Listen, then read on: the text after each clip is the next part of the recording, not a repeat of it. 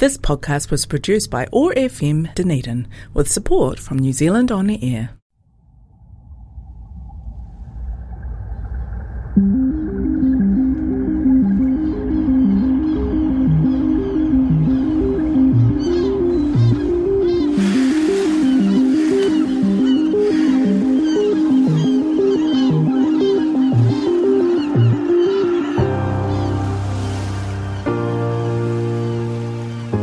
Welcome to the Murky Waters podcast.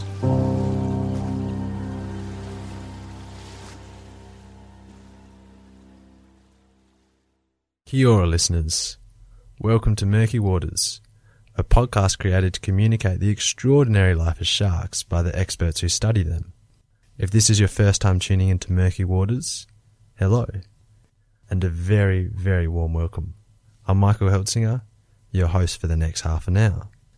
On today's episode, we dive into the science of sharks, and I interview a shark scientist to get as many facts as I can about these jawsome predators. We talk about the history of sharks, what senses they have and which is their strongest, how do they reproduce, and do sharks sleep? We also talk about how scientists today are studying sharks and what global warming might do. The scientist is Dr. Sammy, who is currently a research fellow at Stanford University in California. Sammy is passionate about sharks, so I'm very excited about this interview. And without further ado, let's dive right into it. G'day, Sammy. Welcome to the show. Thank you. Thanks for having me. Could you please introduce yourself and tell the listeners what got you into studying sharks and why? Hi, everyone. I'm Sammy Andriace. I'm a shark scientist currently living in Monterey, California. I just finished my PhD on sharks and now I'm a fully paid scientist who gets to study sharks, which is, in my opinion, the best job in the world. I got interested in sharks mostly through growing up in Western Australia, snorkeling as a kid. I think from the age of 7, I said I wanted to be a marine biologist. And then through high school, I watched a lot of Shark Week documentaries, and when shark water was first shown, I just became so interested in sharks. I found them fascinating, and I also just thought they really needed some more people sticking up for them. They're such misunderstood animals. Yep. I thought, well, what would be the best job is to follow what you're most interested in. Straight out of high school, I tried to pick the best university to study sharks. And that university was at JCU? Is that where you did your undergrad and then you went to UWA after that? Yes. So I went to James Cook University. I was looking at universities in Western Australia, but I got turned off on one of the open days when I asked how much fieldwork and how much shark science was involved, and someone took the time that they just did a lot of seagrass. Yep. I was pointed in the direction of JCU, and then from there a lot of doors opened, and then went back to Western Australia because there were some great projects on sharks that I followed up on. The last time I saw you presenting your PhD thesis work, what was your PhD about? So my PhD looked at the diving behaviour of sharks. So it was looking at movement, but when we usually think of movement in sharks, we think of horizontal movement. So movement along a coastline, across the ocean basin. But I was looking at the up and down, the vertical component, and why sharks move in this vertical way. So what diving behaviour, which really hadn't been done much before. So many different species of sharks, and they all exhibit similar patterns of vertical movements. Yeah. I really got up in close into some tagging data. I got to do some really cool tagging trips. How do you study sharks at different depths? Like, what technique do you use? Tags tell us a lot about vertical movements. Some tags look at long-term behaviour. They record depth and temperature so we can see what they're doing. Some tags attach for a year or so we can look at longer-term vertical behaviours. And then we also have some brand new tags, the latest technology that record really fine-scale behaviour. So as well as the depth component, we have some of the same sensors that you find in your smartphone. So accelerometers and compasses and video cameras. So we can look at really fine-scale vertical movement behaviour over a couple of days, what's going on in the daily behaviour of a shark. Those tags, are they just recording stuff through a day, or is it long-term stuff as well? At the moment, we're limited by battery and storage. So those ones that record a lot of information only go out for a day or two. But then the ones that just record depth and temperature can go out and tell us things over seasons or a year. But I'm sure in the next few years, hopefully, we can extend the battery life and get more data and get so much more information about what's going on at these fine scales. What species of shark were you focusing on your PhD? My main study species was the tiger shark, which I'd say is also the best shark. Absolutely, they're my favourite shark as well. Yes. Super interesting animal. I also looked at oceanic white-tip sharks and sandbar sharks, and then I did this big meta-analysis that looked at pretty much all species that have been tagged and existing data from them. And what was your meta-analysis? What was this about? It was like a lit review, but it was called Patterns and Drivers of Vertical Movement of Large Epipelagic Fishes. It had sharks, but also interestingly, tuna and billfish and sunfish and rays also exhibit really similar patterns. So I was looking at all of these animals and the patterns they were showing and then what was driving them. So they were all following a similar pattern. Have you done any other work with sharks? Before my PhD, I did an honours thesis which looked at whale sharks using photo ID to look at movements in the Indian Ocean. And then throughout my PhD, I was lucky to do some consulting work showing different groups of people how to use the tags I was using, which was really cool, really rewarding. I got to work with Conservation International in Indonesia and getting to see some big problems going on there, but also showing how tagging can help offer some solutions. After your PhD, what are you doing now? Now I've just started here in Monterey in California, a postdoc with Professor Barbara Block. Barb's actually a tuna expert, so she wants me to love tuna as much as she loves it, which is going to be hard. How's that going right now? I'm getting tuna are really cool. I'll definitely still be working on sharks the time I'm here, but also getting to learn about tuna, which are fascinating animals as well, and I can apply some of the techniques I learned from tuna on sharks. Going back to your honours project on whale sharks, you said you did photo identification stuff with them? Yes. How do you ID different whale sharks? So whale sharks are really cool. The side of their bodies, so their spot and stripe patterns are like fingerprints. Each individual has different patterns. And so by taking photos of these patterns, you can identify individuals, and then through that you can see if these individuals are returning to the same spot every year, if they're moving to different locations. It's a super cool way. We can also get citizen scientists involved. A lot of tourists swim with whale sharks and take their photos. So big databases of photos which work as data for us to look at whale shark movements.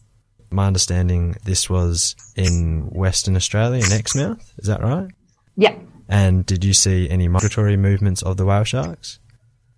Surprisingly, no. I had a big photo database from all over the Indian Ocean. So I had photos from Seychelles, Mozambique, the Maldives, Christmas Island, and I didn't see any large-scale movement patterns. I saw one individual moved from Mozambique to the Seychelles, and that was it. And I had 8,000 images. So I was dreaming of spot patterns for weeks. A lot of individuals just come back to the same place year after year. We even had one individual come back after 20 years, still coming back to Ningaloo Reef. So it was really cool. I think their movements are quite regional. They keep around the same area. So good for management because imagine having to manage this population at a cross-ocean scale amongst a ton of countries would be really difficult.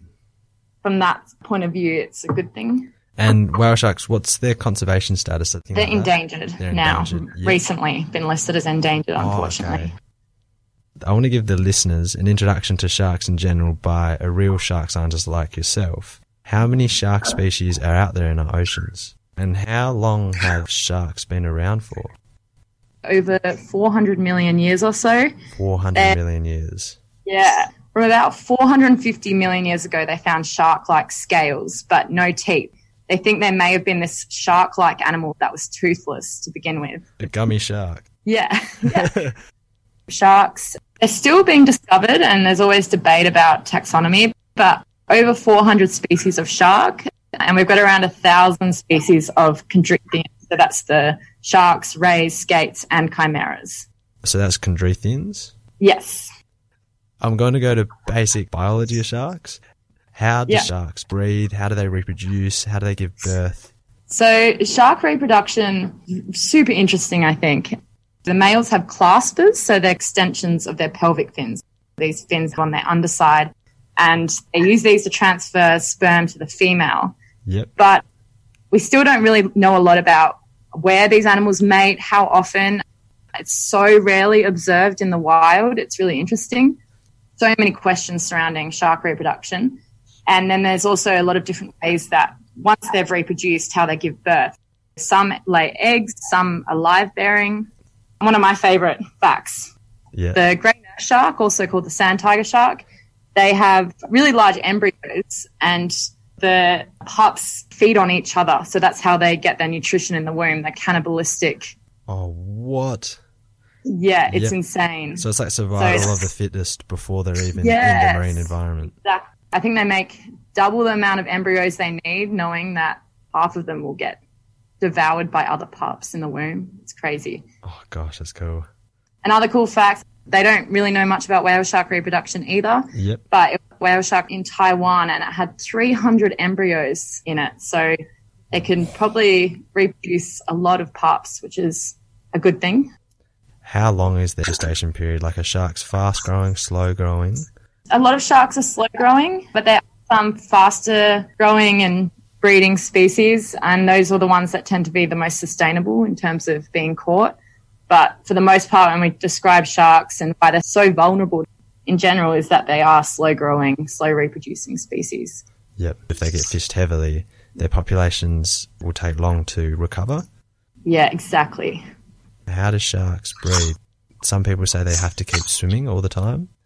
For most of them, that's true. They have to just keep swimming, which means they never really get a rest. But then there are some exceptions to that rule. So some sharks can actively pump water over their gills, which means they can sit on the bottom and rest. Sharks, lemon sharks, white-tip reef sharks, you can see them chilling on the bottom, so they can actively pump water over their gills. What a cool adaptation. And yeah. Which is their strongest sense? Does it vary between species? It does differ between species, but in general, I'd say smell is their best. But they've got a lot of other cool senses that we as humans don't have. Like us, they can hear and smell and see and touch and taste, but they've also got two additional senses. So they've got these things called ampullae of Lorenzini. Mm-hmm. So these little pores around mostly their mouth that detect electrical fields. A small scale from what we know, and it's probably used in low light settings. Just before they capture something, these electrical fields can sense exactly where their prey is. Mm-hmm. In addition, they have a lateral line, canals that run down their body that can sense pressure changes. It's called the lateral line system. Yep. That could detect these really small changes in ocean currents and might allow sharks to detect the location of other animals or structures nearby. So they can feel where their prey is or where there is something of interest. For sure. An animal in distress, a bit of commotion in the water, they might be able to sense that. Their sense of smell, how strong is their sense of smell? Because you hear of crazy facts. They can detect a droplet of blood in an Olympic swimming pool. I don't know if I just made that up. But yeah, you hear of like crazy stats about their ability to smell. I'm not really sure. I've heard those stats, and I think in terms of blood, it can be these really minute concentrations. I'm also always questioning whether the whole they can detect your pee thing is true or not. Yeah. I saw a myth that says it's not true, but then I also still think about it when I'm out surfing. Cold water here, and what you got to do. What you got to do. Yeah, same. I'm in New Zealand. I hear you. Are sharks' eyesight good? They are surprisingly better than a lot of people think. I don't know why. Often people don't think their eyesight's that good, but I think it is quite good. And it also, again, differs a lot between sharks. So I know tiger sharks, it's more specialized looking upwards. So their eyesight is better to look up, which makes sense because they're often looking for silhouettes of prey at the surface. It tends to be specialized depending on how they feed and what they feed on. Mm-hmm. Do sharks sleep? The ones that can rest, the ones that don't have to swim to ventilate their gills, they may be able to have some form of sleep. But for the other sharks, they have to keep swimming. We don't really know if, let's say, they're shutting off half their brain like dolphins are thought to do. What we do know is they can use the way they move to rest. The vertical movement behavior, they do these up and down movements. And because most sharks are negatively buoyant, which means they're heavier than the weight of water, and if they stop swimming, they just sink down. They can use this to advantage, and on the way down, passively glide. They don't have to beat their tail, and in that way, they can rest. And then on the way up, they have to actively beat their tail. They may be able to use that as a form of sleep. on the way down, passively drift and save some energy, and then beat their tail, wake up on the way up again. Do you know if there's been any recorded footage of sharks sleeping? I have a feeling very recently there was a video somewhere that said that they were recording a shark sleeping. I don't know if it actually was sleeping, but it was probably doing one of those drift dives on the way down and looking non-alert. I guess we don't really think about sharks sleeping when we think of a shark. No. I want to talk about your study species for your PhD, the tiger shark. Why does it have the stripe pattern on its body? It's thought to be a counter-shading pattern. Camouflage as it moves through the water. So if you're looking down, it's counter-shaded, it's blocked out, so you may not see it coming from below you. It's an ambush predator. The tiger shark, do they have a preferred depth? From many studies, they're what we call yo-yo swimmers. So they're continuously moving up and down through the water column. Yep. They tend to favor coastal areas. They're not that deep. When they are migrating, they have had tags track them to over 1,000 meters in depth, which is crazy. Oh, wow. And it's crazy. The number of shark species that dive to over 1,000 meters is insane. They have tags of a whale shark diving to 1,900 meters. And the only reason we haven't reported deeper is because our tags are limited by pressure. So they're limited to 2,000 meters anyway. So for all we know, whale sharks are diving deeper than 2 kilometers down. Can sharks regulate their body temperatures, especially if they're diving so deep? For the most part, they're all what we call cold-blooded. There's 5 species. The lamnids, which are partially warm-blooded, they have some degree of physiological regulation of their body temperature. The lamnids include our white sharks, our makos, our salmon sharks, and they have these counter-current systems that allow them to keep their body temperature up to, I think, 10 to 15 degrees above external temperature. For other sharks, they're cold-blooded, so they can use what we call behavioural thermoregulation to regulate their body temperature. So if they're getting too cold, they might come up into surface waters where it's warmer. Mm-hmm. If it's, again, warm, they go down where it's cooler to cool off. They really utilise the water column to regulate their body temperature. When I think of distribution of sharks, I think of horizontally, but it's really interesting to try and understand how the shark's distribution changes over the depths. Yeah, and that's something so non-intuitive to us as people because we're moving 2-dimensionally, horizontally. We don't have this vertical component. And if you walked 100 meters across, you wouldn't see any change in temperature. But if you went 100 meters down, it might change by up to 10 degrees, which is so challenging to think about. How long can sharks go without food? Debatable. Always been questioned, especially for white sharks and tiger sharks. It could be several months, so they often do these long cross-ocean migrations where, for the most part, they're probably not feeding while moving between different foraging or breeding areas. Mm-hmm.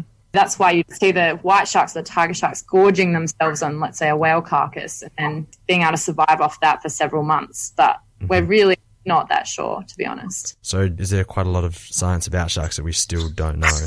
There's so much we don't know, and it's so cool at this time because technology is just getting better and better and we can find out so much more. Yeah, absolutely. So what do you believe is the biggest threat to shark populations right now? Overfishing, without a question. We're catching up to 100 million sharks a year, both by bycatch and targeted fishing. That's just way too many, and shark populations have undergone drastic declines. So without question, that is the biggest threat. There's a lot of bycatch and a lot of unreported catch, which is one of the more worrying factors. We can't actually put a number on how many are being caught without them being reported, especially with tuna fisheries. They're catching sharks on long lines and without recording the numbers. Yeah, that's a big thing if people are bycatching sharks, if they're actually recording it as well. Yeah, exactly. And also you could say, oh, I caught it and I released it, but did it survive afterwards? How do you know that? You would just dump the shark overboard, and unless it's tagged with one of the tags you were talking about, like the accelerometer, I guess there's no way to tell. Exactly. And sharks, again, so much variability in how they survive being caught. Hammerheads, for example, are so vulnerable to capture. Tiger sharks are pretty hardy animals. They can be caught overnight and released and they'll be absolutely fine. Tiger sharks, the hardy shark. What do they usually hunt or prey upon? Tiger sharks are called the garbage bins of the sea. They eat everything, anything that's easy and fits in their jaws. Their stomach contents have everything from the usual suspects such as turtles and rays and fish to some really weird things like car tires and chicken carcasses and cans of Spam and nails. Are they found all around the world? They're predominantly coastal in tropical and warmer temperate areas, but tagging has shown them moving into cooler waters and, again, undergoing these long migrations into open ocean areas. For the most part, coastal areas. Do you know how fast tiger sharks swim? They're surprisingly slow. I think on average 3 to 4 kilometres an hour. They're pretty lazy animals. They probably move as slow as they possibly can, and they can burst at about 10 kilometres an hour or so. Mm-hmm. And were they a good species to work with for your PhD? I loved working with them. For the most part, the part I didn't enjoy, they have so much individual variation. It was just so hard to work out patterns in the data, which just gave me a headache after the whole tagging trip. But the tagging was amazing, and yeah, they were great animals to work with. Because you're a shark scientist, I want to ask, how do we scientifically study sharks? Talked about tagging, but are there any other methods we can use?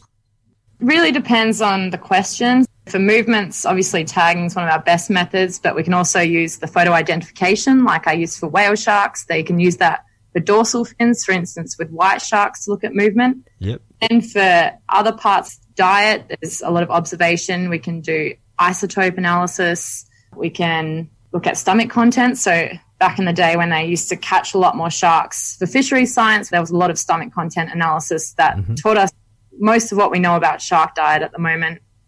We can do experiments with direct observation. We have the Brubs, which I think you use. Yep, right up my alley. Yeah. So made remote underwater video systems. We can look at behavior. We can look at populations. We can look at ecosystem level communities. There's one technique I want to ask you about. Can we use environmental DNA to study them now?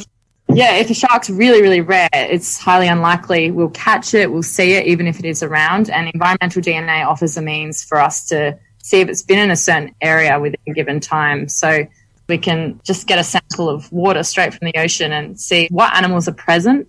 It's a really cool technique for looking at these sharks that are getting rarer and rarer in our oceans. Wow, that sounds just super efficient because you can go out and just take a water sample versus doing so many other sampling techniques. Yeah, it's advancing so quickly. So I'm sure before we know it, we'll be able to do so much more with it. I'm dreaming of a future where we can count the number of sharks that have been in an area in a small amount of time and look at really fine-scale movements between areas, getting down to the level of individual. So many different ways we can study these animals, and I learn more about them almost daily. I want to talk to you about global warming. Do you have any understanding of how global warming will affect shark populations? Don't know for sure exactly what's going to happen, but because, as I said, sharks are so temperature dependent in their movements, the warming water column is going to affect where they're distributed and where they're moving and how they're moving. One of my studies of my PhD looked at how temperature affected the vertical movements of oceanic white-tip sharks, and I found when sea surface temperatures got really warm, they shifted their distributions into deeper waters and changed the ways that they vertically behave. Again, this vertical component comes in useful because you can get cooler much quicker by moving down than you would across. But then the problem is that your prey species may not change their distribution in the same rate that you do. It's what we call a prey mismatch. Your prey might have less tolerance to the changing temperatures, might move further away or deeper than the shark does. So their food might be distributed in a different area after we see years of change in the ocean's temperatures. So basically, some shark species potentially could starve because their prey distributions are moving into different areas. Yeah, exactly. And then also, I guess, we really don't know what's going to happen to their prey species. Are their prey species going to survive? It's just a whole food chain effect. What happens to one species is going to affect everything else. And it's a really complicated thing to understand. And is there a lot of science about sharks and their response to climate change? I think not a lot we know too much in the wild. For smaller shark species, it's much easier to have them in a lab in captivity and to study their effects to changing temperatures, to changing pH. But for larger shark species that I predominantly work with, it's unethical and not a logistical option to have these animals in captivity and test how they're going to respond to changing environmental conditions. Can sharks be kept in captivity?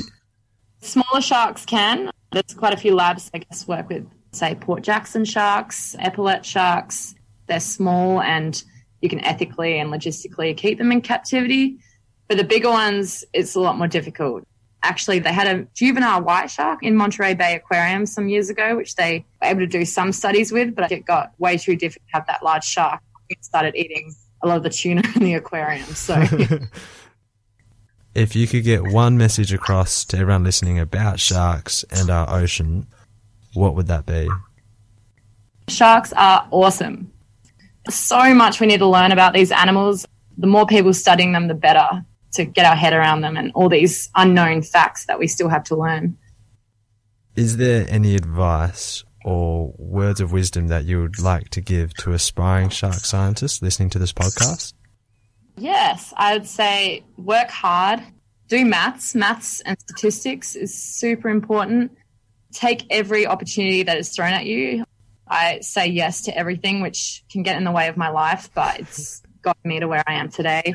And also, if you have, like me, a high school careers counsellor telling you that you will not work with sharks, mine told me I'd end up in the lab working on microscopic organisms. I ended up dedicating my PhD to him. Well, that concludes the episode, and it has been an absolute pleasure to have you on today's show. Thank you so much. That was really fun. And chums, that's a wrap. I hope you learned something new today about sharks and how we research them. Sammy is a good role model if you are interested in studying sharks, proving that you can pursue exactly what you want, regardless of what other people have to say. I'll be sharing a video from the back of a tiger shark, one Sammy tagged in her research. You can find the Murky Waters podcast on Facebook, Instagram and Twitter. This podcast is created by Michael Heltzinger, but it wouldn't happen without your support. So, thank you for listening today. Please share the podcast around, and if you want extra brownie points, subscribe to the podcast online with Apple Podcasts, where you can keep up to date with each episode. And let me know what you think by leaving a review.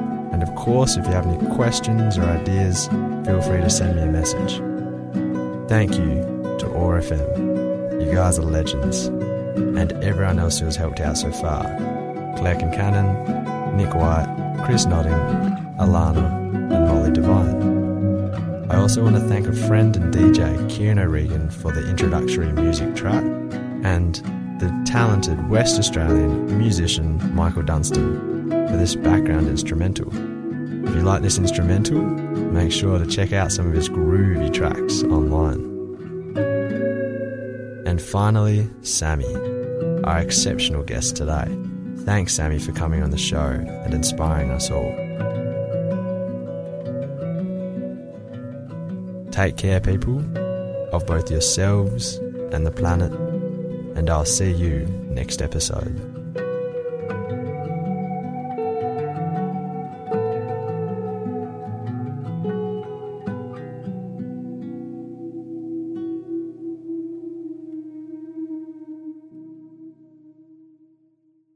This podcast was produced by OAR FM Dunedin with support from New Zealand On Air.